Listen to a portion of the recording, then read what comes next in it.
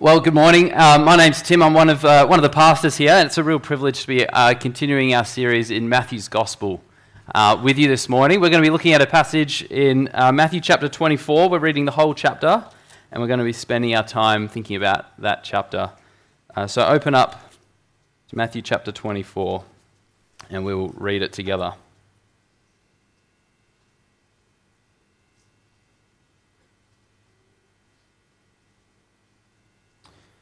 Matthew chapter 24. Jesus left the temple and was going away when his disciples came to point out to him the buildings of the temple. But he answered them, "You see all these, do you not? Truly I say to you, there will not be left here one stone upon another that will not be thrown down." As he sat on the Mount of Olives, the disciples came to him privately, saying, "Tell us, when will these things be? And what will be the sign of your coming and of the end of the age?" And Jesus answered them, "See that no one leads you astray. For many will come in my name, saying, 'I am the Christ,' and they will lead many astray. And you will hear of wars and rumors of wars. See that you are not alarmed, for this must take place, but the end is not yet. For nation will rise against nation, and kingdom against kingdom, and there will be famines and earthquakes in various places. All these are but the beginning of the birth pains. Then they will deliver you up to tribulation and put you to death, and you will be hated by all nations for my name's sake. And then many will fall away and betray one another and hate one another. And many false prophets will arise and lead many astray. And because lawlessness will be increased, the love of many will grow cold. But the one who endures to the end will be saved. And this gospel of the kingdom will be proclaimed throughout the whole world as a testimony to all nations, and then the end will come. So, when you see the abomination of desolation spoken of by the prophet Daniel standing in the holy place, let the reader understand, then let those who are in Judea flee to the mountains. Let the one who is on the housetop not go down to take what is in his house, and let the one who is in the field not turn back to take his cloak.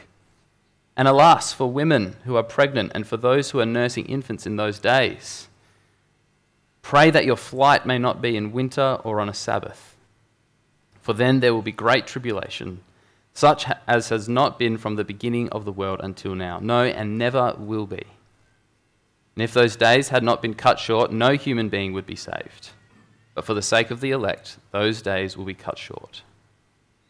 Then, if anyone says to you, 'Look, here is the Christ,' or 'There he is,' do not believe it.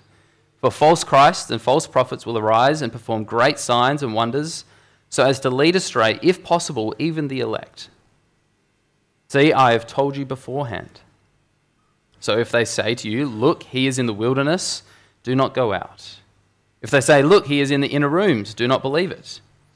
For as the lightning comes from the east and shines as far as the west, so will be the coming of the Son of Man. Wherever the corpse is, there the vultures will gather. Immediately after the tribulation of those days, the sun will be darkened, and the moon will not give its light, and the stars will fall from heaven, and the powers of the heavens will be shaken. Then will appear in heaven the sign of the Son of Man, and then all the tribes of the earth will mourn, and they will see the Son of Man coming on the clouds of heaven with power and great glory. And he will send out his angels with a loud trumpet call, and they will gather his elect from the four winds, from one end of heaven to the other. From the fig tree, learn its lesson. As soon as its branch becomes tender and puts out its leaves, you know that summer is near. So also, when you see all these things, you know that he is near, at the very gates. Truly, I say to you, this generation will not pass away until all these things take place. Heaven and earth will pass away, but my words will not pass away. But concerning that day and hour, no one knows, not even the angels of heaven, nor the Son, but the Father only. For as were the days of Noah, so will be the coming of the Son of Man. For as in those days before the flood, they were eating and drinking, marrying and giving in marriage, until the day when Noah entered the ark. And they were unaware until the flood came and swept them all away. So will be the coming of the Son of Man. Then two men will be in the field, one will be taken and one left. 2 women will be grinding at the mill, one will be taken and one left. Therefore, stay awake, For you do not know on what day your Lord is coming. But know this, that if the master of the house had known in what part of the night the thief was coming, he would have stayed awake and would not have let his house be broken into. Therefore also must be ready, for the Son of Man is coming at an hour you do not expect. Who then is the faithful and wise servant whom his master has set over his household to give them their food at their proper time? Blessed is that servant whom his master will find so doing when he comes. Truly I say to you, he will set him over all his possessions. But if that wicked servant says to himself, my master is delayed, and begins to beat his fellow servants and eats and drinks with drunkards, the master of that servant will come on a day when he does not expect him, and at an hour he does not know, and will cut him in pieces and put him with the hypocrites. In that place there will be weeping and gnashing of teeth. Let's pray before we get started this morning. Our Father, be our guide and our teacher this morning as your scriptures are read and taught. Please produce in us a deep confidence in your Son Jesus, the Lord of the universe, who is supreme and who is mighty and who is the King who saves. Please pour out your Spirit among us that we may be filled with faith, hope, love, and joy. And Father, we pray this in your Son's name. Amen.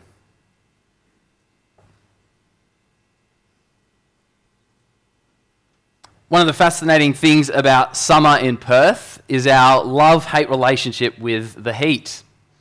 Nothing is better than a summer where the weather is warm enough to feel like you can actually enjoy going to the beach. The weekend beach trips, they rank really highly for people in Perth. But at the very same time, nothing is worse than the 40-degree days. The ground is boiling, the car seat belt is scalding, and it's as bad as a rainy day being locked inside. And no matter how many Perth summers that we endured, it still took us a few years to get our first air conditioner. I think it was at least 2 summers, and real summers, not like the one we've just had, where there's back-to-back 40-degree days. We endured 2 summers of feeling like our house was an oven. You see, there's only one thing worse than a Perth summer, and that's a Perth summer you're not prepared for. Thankfully, we now have more than just the pedestal fans from Bunnings to keep us cool. We have an air conditioner, and we enjoy it thoroughly.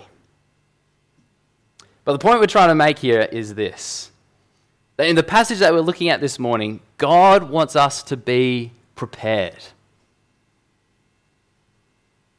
God wants us to be prepared for life now in light of the return of his chosen King, Jesus.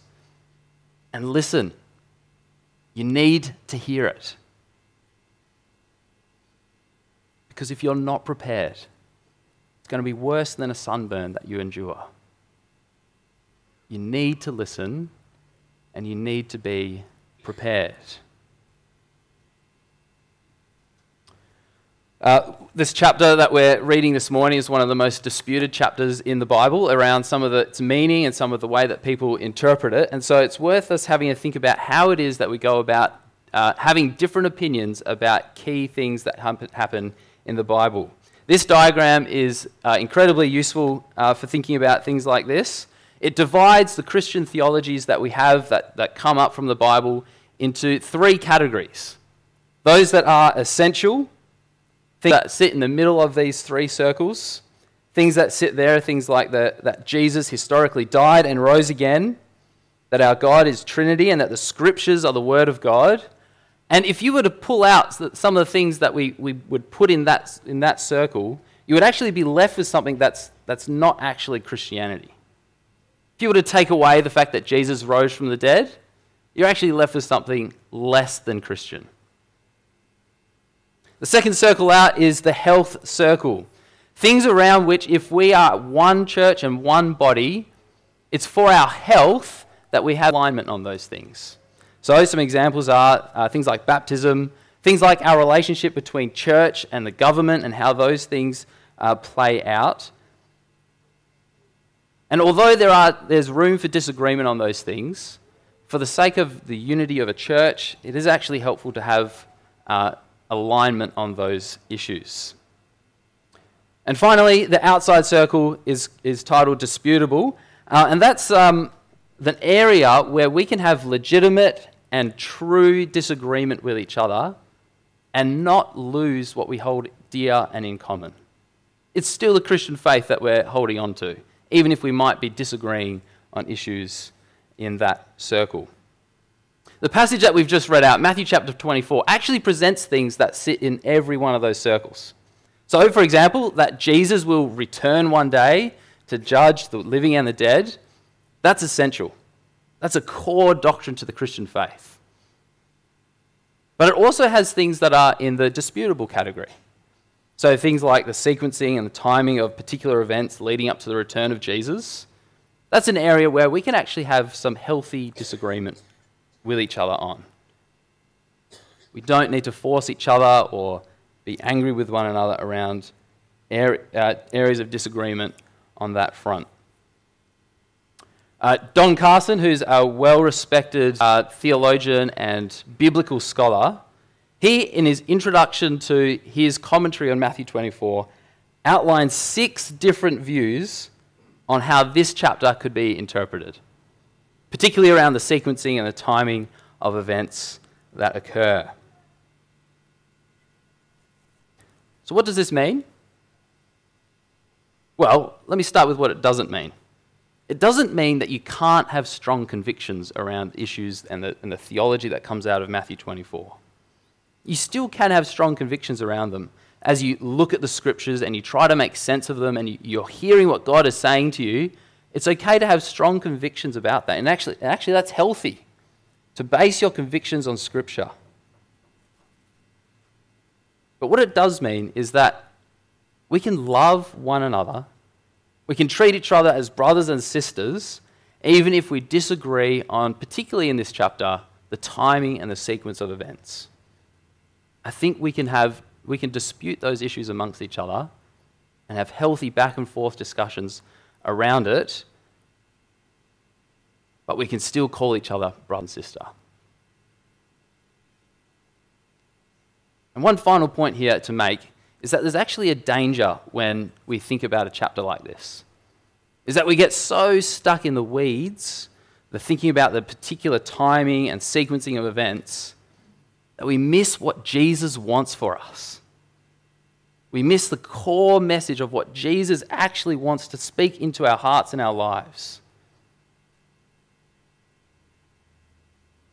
So can I encourage you, as we look at this passage, to come together as brothers and sisters, and let's not miss the forest for the trees. Let's see what it is that Jesus has to say to us. So, let's get right into Matthew chapter 24. Our passage begins with Jesus' response to his disciples' comments about the temple. Why the disciples mention the temple is actually pretty hard to pin down. They have a question, and so they make this comment to Jesus. But what Jesus has to say, I think, is actually fairly clear, especially when seen in light of chapter 23, which comes immediately before. Jesus is prophesying about the coming destruction of the temple in Jerusalem. Not one stone will be left on another. The disciples, verse 3, ask 2 questions in response to Jesus' comments. Question 1, when will these things be? These things referring to the destruction of the temple that Jesus has just mentioned. And question 2, what will be the sign of your coming and of the end of the age? The following 2 chapters, chapter 24 and 25, need to be read in light of the question that Jesus is answering. And here lies one of the particular difficulties with this chapter. It can be difficult to determine when Jesus is answering one question and when he's answering the other. But I think we can tread a path forward as we look at the details of the text, and it's one of those questions that we may disagree on, and that's okay. One of the key details that we need to consider is that Jesus is speaking to his disciples. This slide helps us to visualize that Jesus, exactly that Jesus is teaching his disciples. And we need to remember when it is that Jesus is speaking. So let me quickly explain. We have the cross, which Jesus went to die on in AD 33, the destruction of the temple in AD 70, and the return of the Son of Man, which in our passage today makes it clear is unknown around the timing. So when is it that Jesus is speaking to his disciples? He speaks to them before the cross. And so we need to understand their perspective if we're going to understand the passage right. From where they stand, the destruction of the temple and the return of the Son of Man are both future events. But for us, we live in the time after the temple destruction, but before the return of the Son of Man.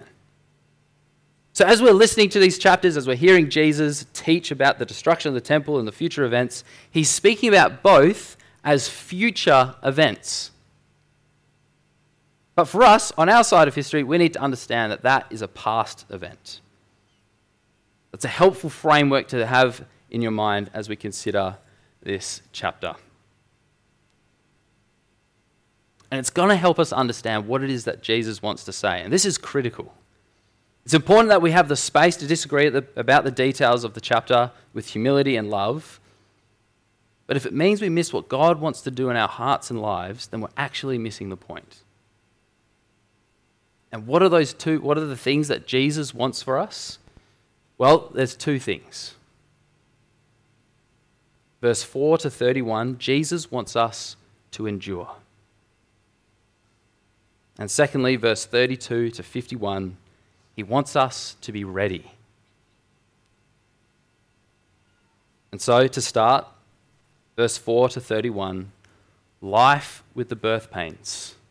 Jesus wants us to endure.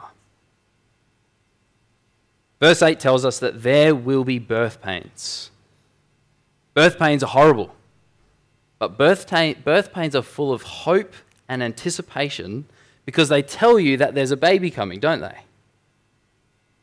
And so will be the future. For the disciples in the lead up to the destruction of the temple, and for us in the time before the return of the Son of Man, birth pains, discomfort, longing for it to be over. That's what the time before the end will be like. And what will those birth pains be? Jesus tells us. Verse 5, false Christs and false prophets, those who would want to lead you astray, will come up. Verse 7, political and natural disasters. Verse 9, persecution for following Jesus. Verse 10, people following away from faith in Jesus.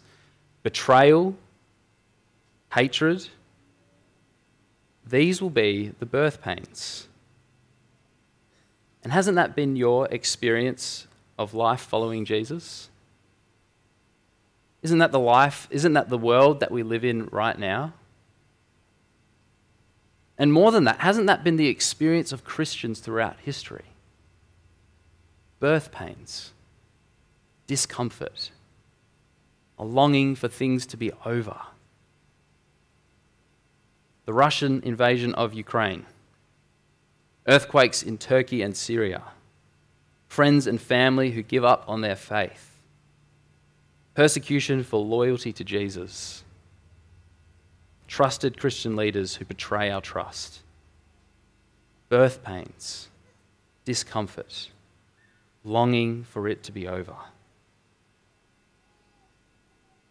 And for the disciples, they would experience a very particular and severe birth pain. And that Jesus, so severe that Jesus tells them to flee to the mountains. That's what verse 15 to 22 is describing, the destruction of the temple. The abomination that causes desolation is a reference to the prophet Daniel, describing a time when someone will come and destroy the temple, ending its sacrificial system. To help give us some clarity on this, Luke chapter 21, verse 20, helps us put together this event and this phrase. It says this, but when you see Jerusalem surrounded by armies, then know that its desolation has come near. The abomination that causes desolation is the incoming Roman armies around Jerusalem and their entrance into the temple and its destruction. In AD 20, the Roman armies invaded and destroyed it. Jerusalem and the temple were flattened. Verse 21, Jesus predicted that it would be the worst tribulation the world has seen. There's a man by the name Josephus. Josephus was a non-Christian Jewish historian who lived between AD 40 and AD 100. He's one of the most reliable historians we have access to for that time of history. And he writes his book titled The Jewish War as a historical account of those events. And about the destruction of the temple and the flattening of Jerusalem, he writes these things. Those trying to escape were slaughtered. 600,000 were found dead in the city. Of those who did escape, they were crucified opposite the city walls. And the city was set on fire. Birth pains, discomfort, longing for it to be over. And in the face of the birth pains, both for his 12 disciples then and for us now, Jesus calls us to endure. Verse 4, see that no one leads you astray. Verse 13, endure. In the birth pains, the discomfort, the longing for it to be over, endure. Don't lose your grip on Jesus. Don't let go of God. Pursue him and give your life to him and endure.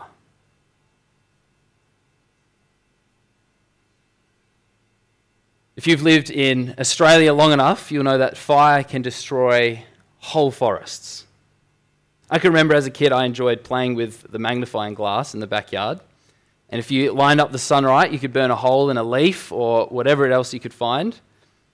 And so, of course, when I started burning cardboard boxes for the moving ones that were quite large, my parents freaked out.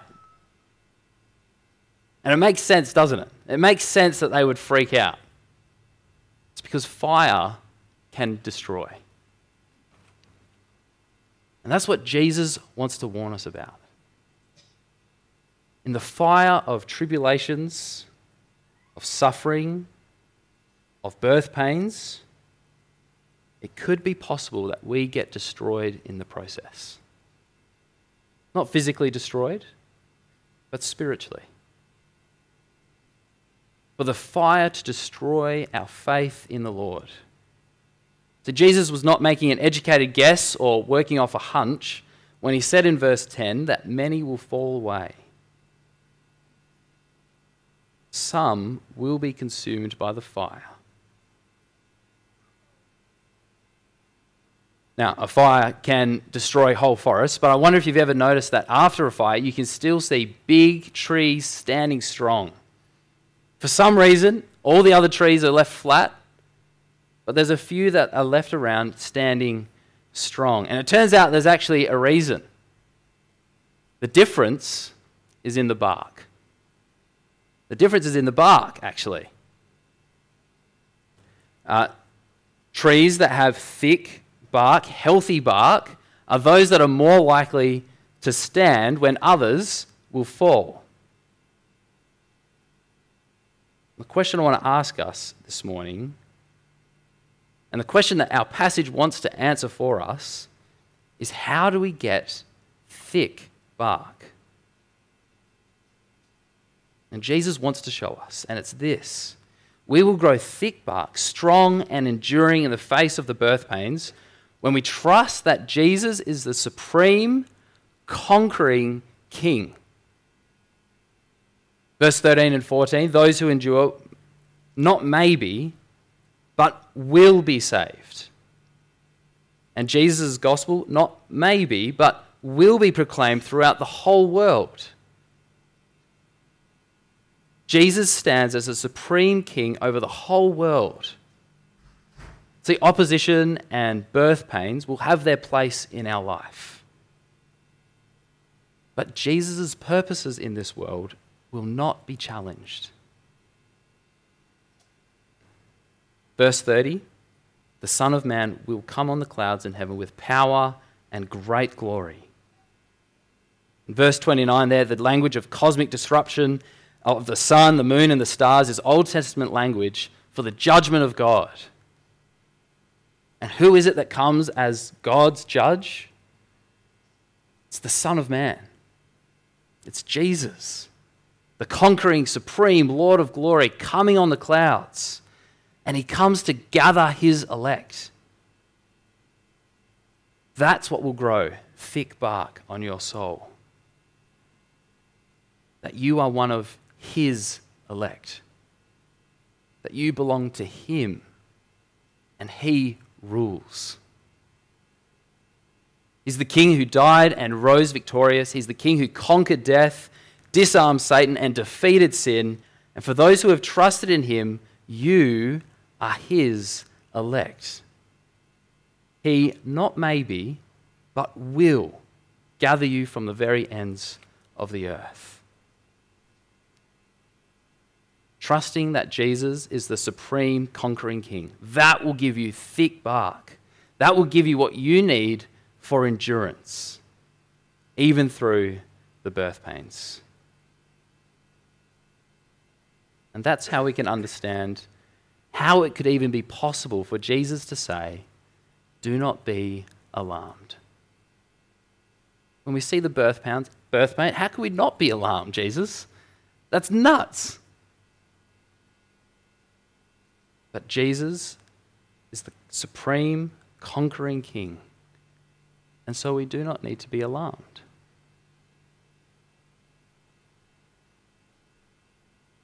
So whatever our view of the particular sequencing and ordering of the events that lead up to Jesus' return, if it's causing you a greater degree of fear and anxiety and worry, come and listen to Jesus. The supreme conquering Lord says this, do not be alarmed. I am the Lord. I am King. And so, firstly, we've seen that Jesus is telling us about the birth pains, and he wants us to endure. And secondly, life before his return. Jesus wants to be ready.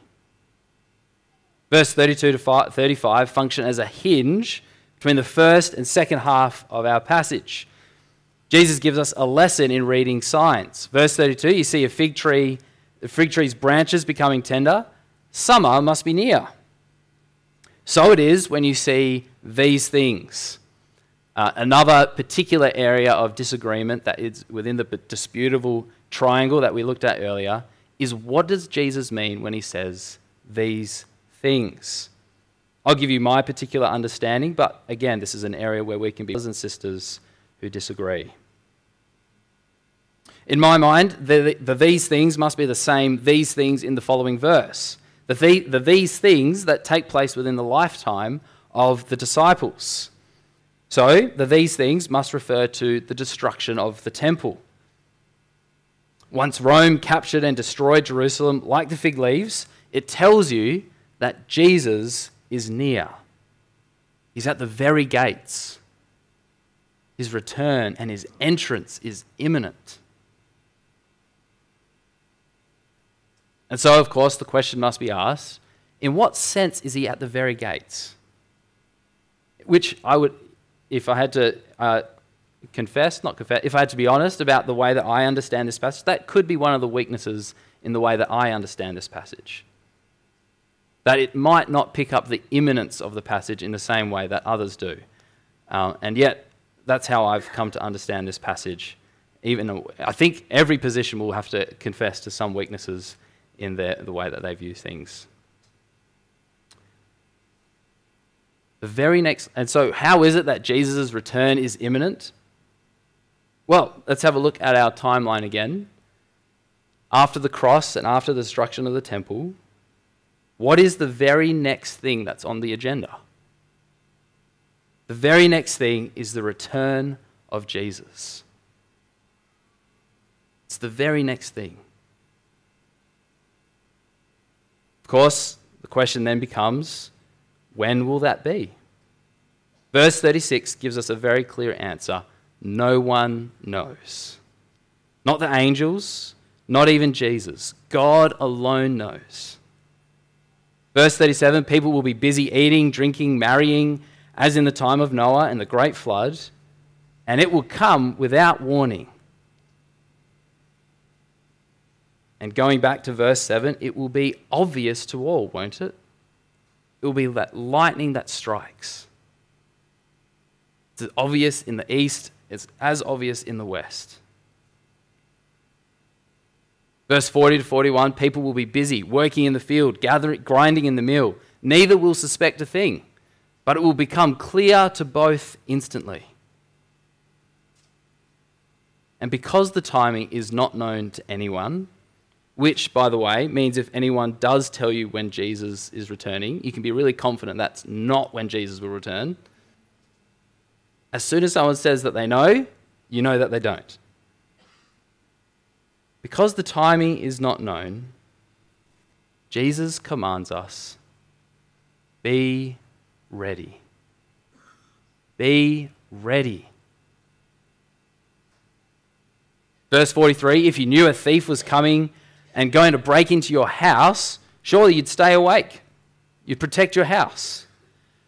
And verse 34, therefore, you must be ready. Not long ago, a light airplane crashed, sadly killing the Australian pilot. It was later discovered that that pilot drank significant amounts of alcohol in the hours leading up to the crash. This man was not ready. He was not prepared. And so he suffered. Don't let that be you. Be ready. Be prepared. Stay awake. The Son of Man will come when you do not expect. On the other hand, verse 45, be the faithful and wise servant. Be faithful. Be loyal to the one and only one, Lord Jesus. Be loyal to the master who has set you over his household. Be faithful with the task that he has set. What he has in mind here is being engaged in the work of the Lord. Be busy proclaiming the gospel. Be busy building up the church. And there are many of you here who fit that description. Many of you give time and resource to the work of the Lord. You give yourself to investing in relationships for the sake of the gospel. You give yourself over to serving the interests of others rather than your own around church. You've given yourself over to the Lord. And as you hear this, you need to hear the encouraging words of Jesus. You will be set over the Lord's possessions. The Lord will reward you and lavish upon you the riches of his grace for all eternity. All for the things that he's enabling you to do day by day in serving the gospel and serving his church. But for others of us here, God's word needs to cut you open with a scalpel. It's going to hurt. But be assured, it's the cutting knife of a surgeon who wants to restore and heal you. Some here today are living, verse 48, like the wicked servant. In contrast to the faithful and wise servant, you're living an unfaithful and foolish life. You see, the risen, conquering Lord is right at the gates. His return is imminent. But you are saying to yourself, my master is delayed. And friends, I imagine that this is only true for a small handful of people among us. I don't know. The Lord knows. But if I had to guess, maybe it could be 4 or 5 of us here today. Living a life that appears to be a Christian life, at church on Sunday, able to say the right things, possibly even serving as part of a team. As Jesus would say, someone who appears to be in his household. But apart from that, there is no sense of the reality of the imminent return of the risen, conquering Lord. There's no evidence that you believe that to be true at all in your life. You have no care at all if the gospel is proclaimed, no care at all if the church flourishes or fades. And this is as serious as it gets. It could mean that you're heading towards a destination where, verse 51, the master will cut you into pieces and place you with the hypocrites, where there will be weeping and gnashing of teeth. You will not be welcomed into the kingdom of heaven, but cast out to hell. And I'm hoping and praying that if this is you, if you're feeling cut by God's word, convicted that something needs to change, maybe you're sensing that something of the urgency of the Lord's imminent return in your life right now, then I hope and pray that you understand that that's the cut of a loving surgeon. A loving Father who wants to draw you back to himself. A loving Father who is always ready to receive you back with wide arms. But I also hope and pray that you will not leave this alone. That you will respond to Jesus this morning.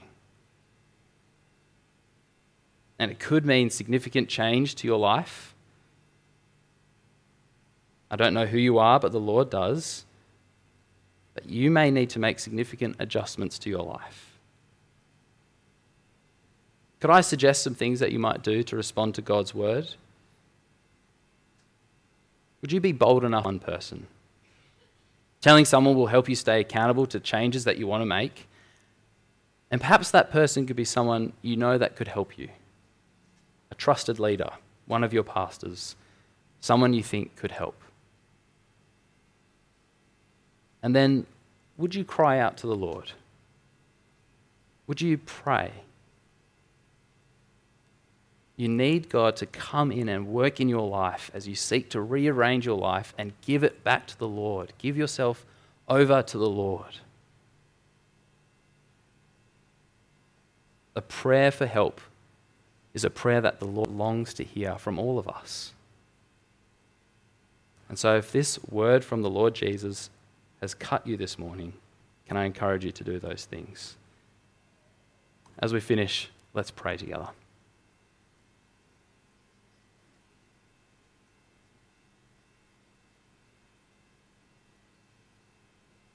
Father, help us to understand that this world is fleeting, but that you are eternal.